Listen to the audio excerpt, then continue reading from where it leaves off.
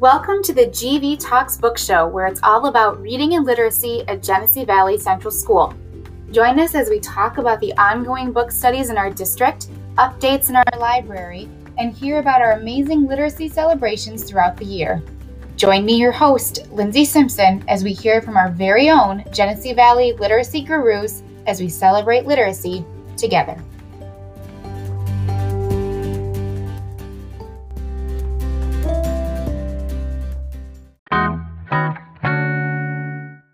The episode you are about to hear was recorded March 2020. As you know, that month the whole world was turned upside down.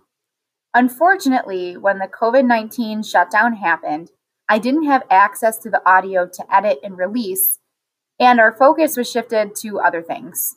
However, these students' voices deserve to be heard, even if it is a year later.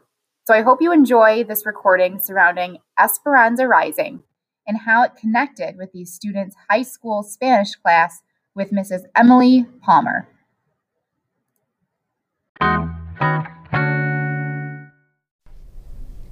Welcome to this episode of GV Talks Books. I am your host, Lindsay Simpson, and I am here with our next class to share out a novel that they have been reading in their class.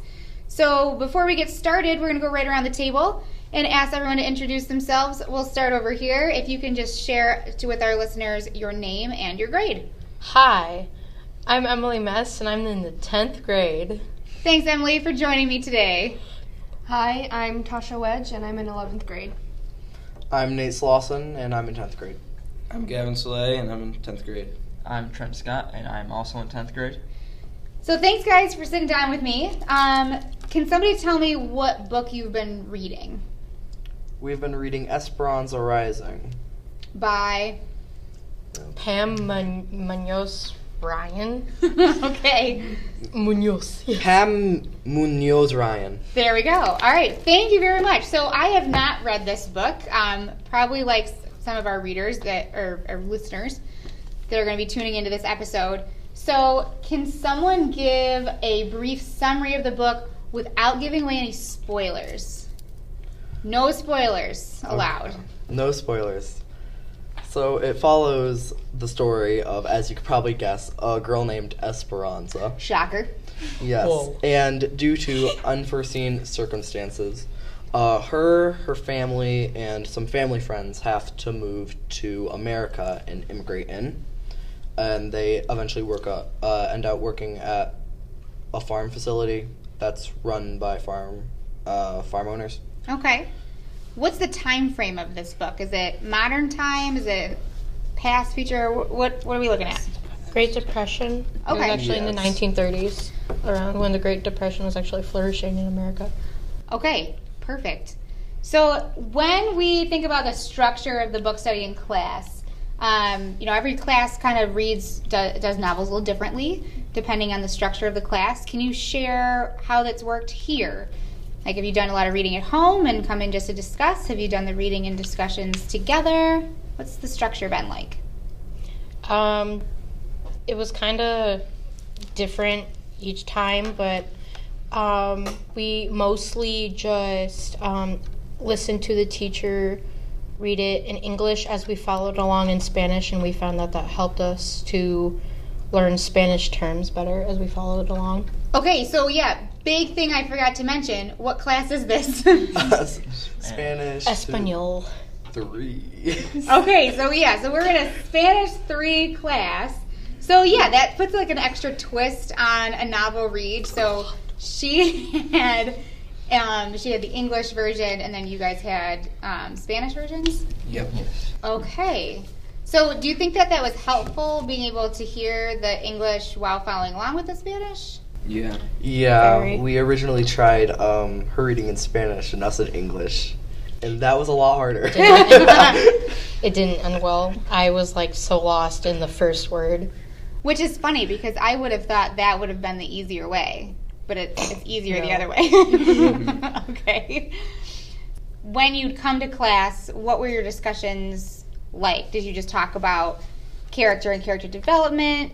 Did you go into the themes of the book? What was the focus? Why were you doing this? We talked a lot about the symbolism behind a lot of the words she chose and just a lot of lines they said, we went more in depth with them in a lot of the character development. Okay. So, Nate, you had mentioned that the book focuses around Esperanza and her family having to move out. So were there any characters in particular that had a larger character development than others that stood out in the book? The largest one was Esperanza. Okay. She's from a rich family and she had to move and become a farm worker. So, big character development. Miguel is one of the family friends, and he had some significant development too. Okay. So how did this book relate to what you have been learning otherwise in the Spanish class? Because it's always great to look at a novel and use it as a way to learn another language, but I have to imagine that there's been connections with the other standards and other elements of your Spanish class itself. Just more of an example, like this book kind of just shows more of an example of human rights being violated. Okay. Is there an example that you can give without giving away too much of the story, or any like big pieces of the story? Poor work conditions is brought up Low pay. quite often in the book, actually. And low pay, like lower pay than ordinary workers, like if they were American or something, just lower pay. Okay, that makes sense. Any other deep connections that you made while reading? Civil rights. Civil rights, and how did civil rights play a role in the book? Eventually in the class, after we finished reading, we moved on to a movie that focused on civil rights. Cesar Chavez, who was a real person who organized a union for farm workers in California, Latino and Filipino workers. And they all went on strike for years until finally they got what they needed, higher pay, and it's sort of weird because the book is like the opposite, because there is a strike in this book, but it's not as highlighted as you'd think it would be. Huelga. Huelga is strike in Spanish. Okay, so I'm sitting here thinking, huelga, person, place, thing. What is this? Okay. It's muy noun. So for our listeners, I took Spanish in high school. I retained very little, so I have a very fun time coming into this class and trying my best to follow along and seeing what I can remember and maybe what I'm learning for the first time. Like Huelga, I don't think I ever learned that. Maybe I did. I don't. Now I know it. So Huelga. It's a person. Who knows? I don't know. So, all right. So lots of different themes from the book then. You know, we're talking about immigration. We're talking about working conditions. We're talking about human rights violations. We're talking about civil rights and talking about our strikes that we're making connections with outside of class and these other films that we're watching. So lots of different things that we can make a connection to. Anything else that we can think of? Racism. Being a minority. Racism is a huge thing in the book. It's brought up constantly as well. It just is. So when we think about racism and being a minority, how does this book highlight what it would have been like in the 1930s during the Great Depression versus how it is today? Because these are topics that we still see in the news and we're seeing in politics now. In the book, going back to Miguel, he wanted to work on railroad engines, and he couldn't get the job, even though he was technically more experienced over a white man who had no experience. They get significantly less pay than anyone else, and it's a running theme in the book that the whites think that they are inferior or dirty. So the whites think that other Yeah. races are. Okay, all right, sounds good. They That's generally think not they're the theme I inferior. picked up. They don't like themselves. They have poor self-esteem. Yeah. Oh, totally. But no, now I know what you're saying. So, okay, so that it really seems like even though this book is taking place back then, it has a lot of relevance to what we might be seeing in the news now, which is, it's really great when you can find a book like that, because then it's not a drag to read, because like we do this all the time still. So when you think about your other classes, I know here at Genesee Valley we want to try to collaborate with other classes, make connections with other classes across the disciplines. How did reading Esperanza Rising further your knowledge in any of your other courses? Is there anything that you're learning that also connects to these topics? Kind of connects with what we were learning in global and English, which it was in South Africa, which is, as you'd imagine, South in Africa. And they had a system called apartheid, and it was segregation between black people and white people. But the black people were there originally, and then Britain came and colonized them and made themselves the higher. And so then they made 3 classes, which were white, colored, and then black. And colored people were like a mix between black and white people, so you couldn't really tell what they were. So they decided that they were colored. And black people had to live in places called ghettos because they were dirty and no one wanted to be around them. And black people could not be seen with white people. So there's your connection from global, and that does seem like it has a lot of connections to Esperanza Rising. Anything else? We're furthering our apartheid conversation by the 10th grade class is doing a joint project in English and Global where we're studying civil rights, and we are going through recent violations of human rights, and we have all been assigned an instance of that. Do you all have the same instance, or did everybody get something different? We all got something different. Okay. So would you mind sharing what you guys' topics are? I have the current leader of Myanmar. Her name is Aung San Suu Kyi.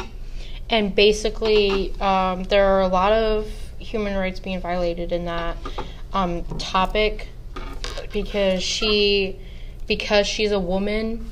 The military and basically just the government of Burma in general just keep rejecting her, and they keep, even though they have, like, technically the rules don't really have anything against her being leader, it's just because she's a woman. They're like, you can't be a president or anything like that. But she's been trying to fight to be Myanmar's president instead of just their leader, and there were times when telephone lines were cut so that way, and people couldn't report anything to the police, and that way they also didn't allow anyone to enter Aung San Suu Kyi's house or exit it. So there's a lot of unfair treatment and human rights violations, and those are just a few examples. Wow. Okay, that's heavy. Is that something that what time frame was that in? Is that a present event, or was it in the past? From the research that I've done so far, I recall it. Well, her father was the old leader of Myanmar, and he was assassinated in, I think, 1947. Okay. So technically it's been occurring, this whole predicament between, having hers, stuff like that. 1947 and the 1980s, I also recall a lot of activity with Aung San Suu Kyi going on, her trying to be the leader, her trying to be the president. Yeah. Okay, so pretty recent then, if we're talking about the 80s, up to the 80s. That wasn't too long. I mean, I shouldn't say that it wasn't too long ago. Right. I have Mao Zedong and the Great Leap Forward and the Chinese Cultural Revolution. The proposal itself was called the Great Leap Forward, and it was a 5-year plan from 1958 to 1963, but was discontinued in 61 due to millions of deaths of starvation. His plan was to industrialize China by significantly increasing the agriculture and their crop yields. And their overpopulation led to millions of people starving, especially the peasants and anyone who couldn't afford to eat. Interesting. All right. I had the Darfur genocide. Darfur is located in western Sudan. It's populated by African Arabs, and since they're not technically Arabs, they're considered non-Arabs because they're black. And so Arabs are trying to wipe out all of the African Arabs so that they can have that region and it be pure, so to speak. Okay. I had the Armenian genocide, which happened right after World War I and the Ottoman Empire, when it was on the verge of collapsing. The group stepped up and decided to cleanse the Ottoman Empire and killed every religion other than Muslim. Sam? Yeah, if we're talking about human rights violations, I think all of your topics hit that. So Definitely. yeah. So when we think about history in our historical context, so we know that Esperanza Rising is in the 1930s. Some of your topics range from like the 1940s, 1950s, all the way up to the 1980s. So as you're looking at these topics, have you seen any continuation of historical context from what you know about Esperanza Rising, even though it's historical fiction?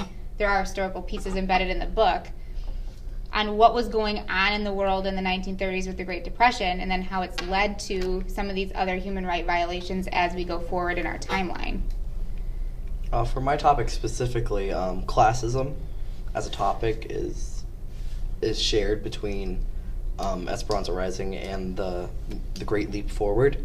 Classism is a huge thing because most of the people who died during the Great Leap Forward were lower class who couldn't afford to eat.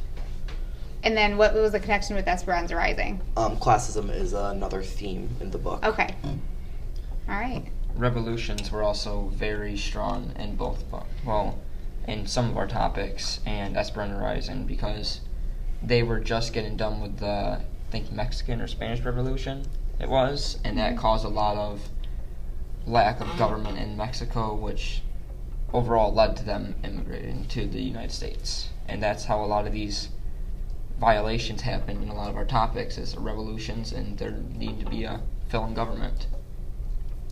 It's awesome. And I find with my topic, how I can connect that to the book, is like the discrimination of certain social groups. Like in Esperanza Rising, they discriminated the low-class Mexicans, the farm workers, and then in my topic, they're discriminating Aung San Suu Kyi because she's a woman. I have to say, I'm so impressed listening to you guys talk about these different topics. I feel like I need to go sit in some of the global classes because I don't remember. Yeah, seriously though, like I know this is part of our content, but when I took global, but it's been so long that I don't remember it all. And hearing how you're connecting all the different things is really impressive. Thanks. So yeah, it really is. I might just have to sit in the back and it's fun. Take a listen. It's fun though. I love Global Class for this podcast. I have to just promote and have Global be my sponsor for a minute. You just have to promote Global because it's a great class. Sit in it whenever you can. It's just learn amazing things. There you go. That's my promotion. There you go. Do you think it's so? When you think about, we're talking about all these topics coming into Esperanza Rising. Have you shared what you've learned about Esperanza Rising in Global?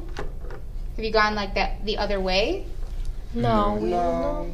We haven't learned anything Mexican Revolution related in Global as of yet. I mean, we did talk about like the Latin American Revolution when we were talking about just revolutions, but that was a couple months ago, I think. So it's global, so we don't learn about U.S. history yet.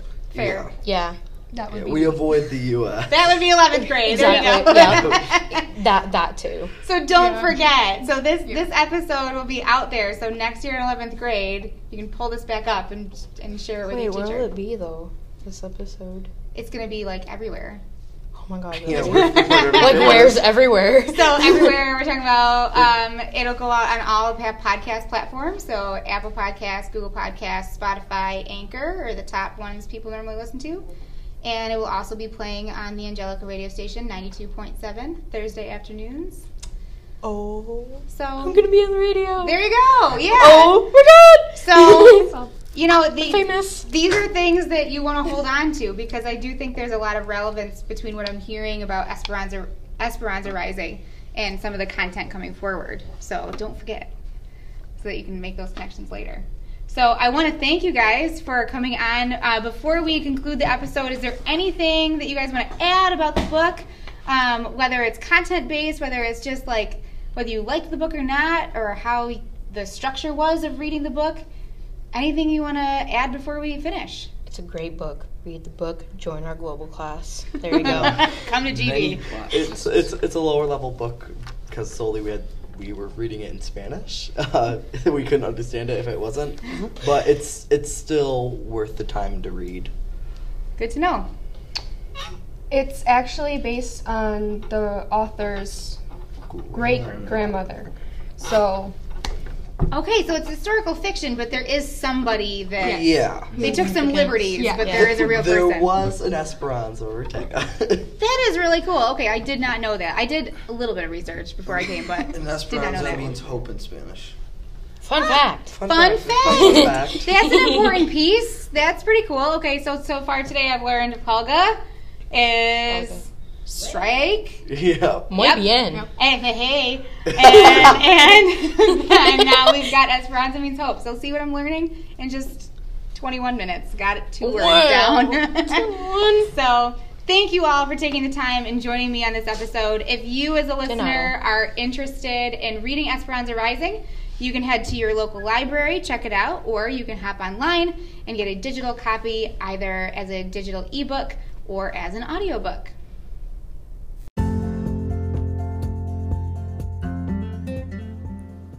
From everyone here at Genesee Valley, we want to thank you for joining us in this episode of GV Talks Books, and to remind you that the journey of a lifetime starts with the turning of a page.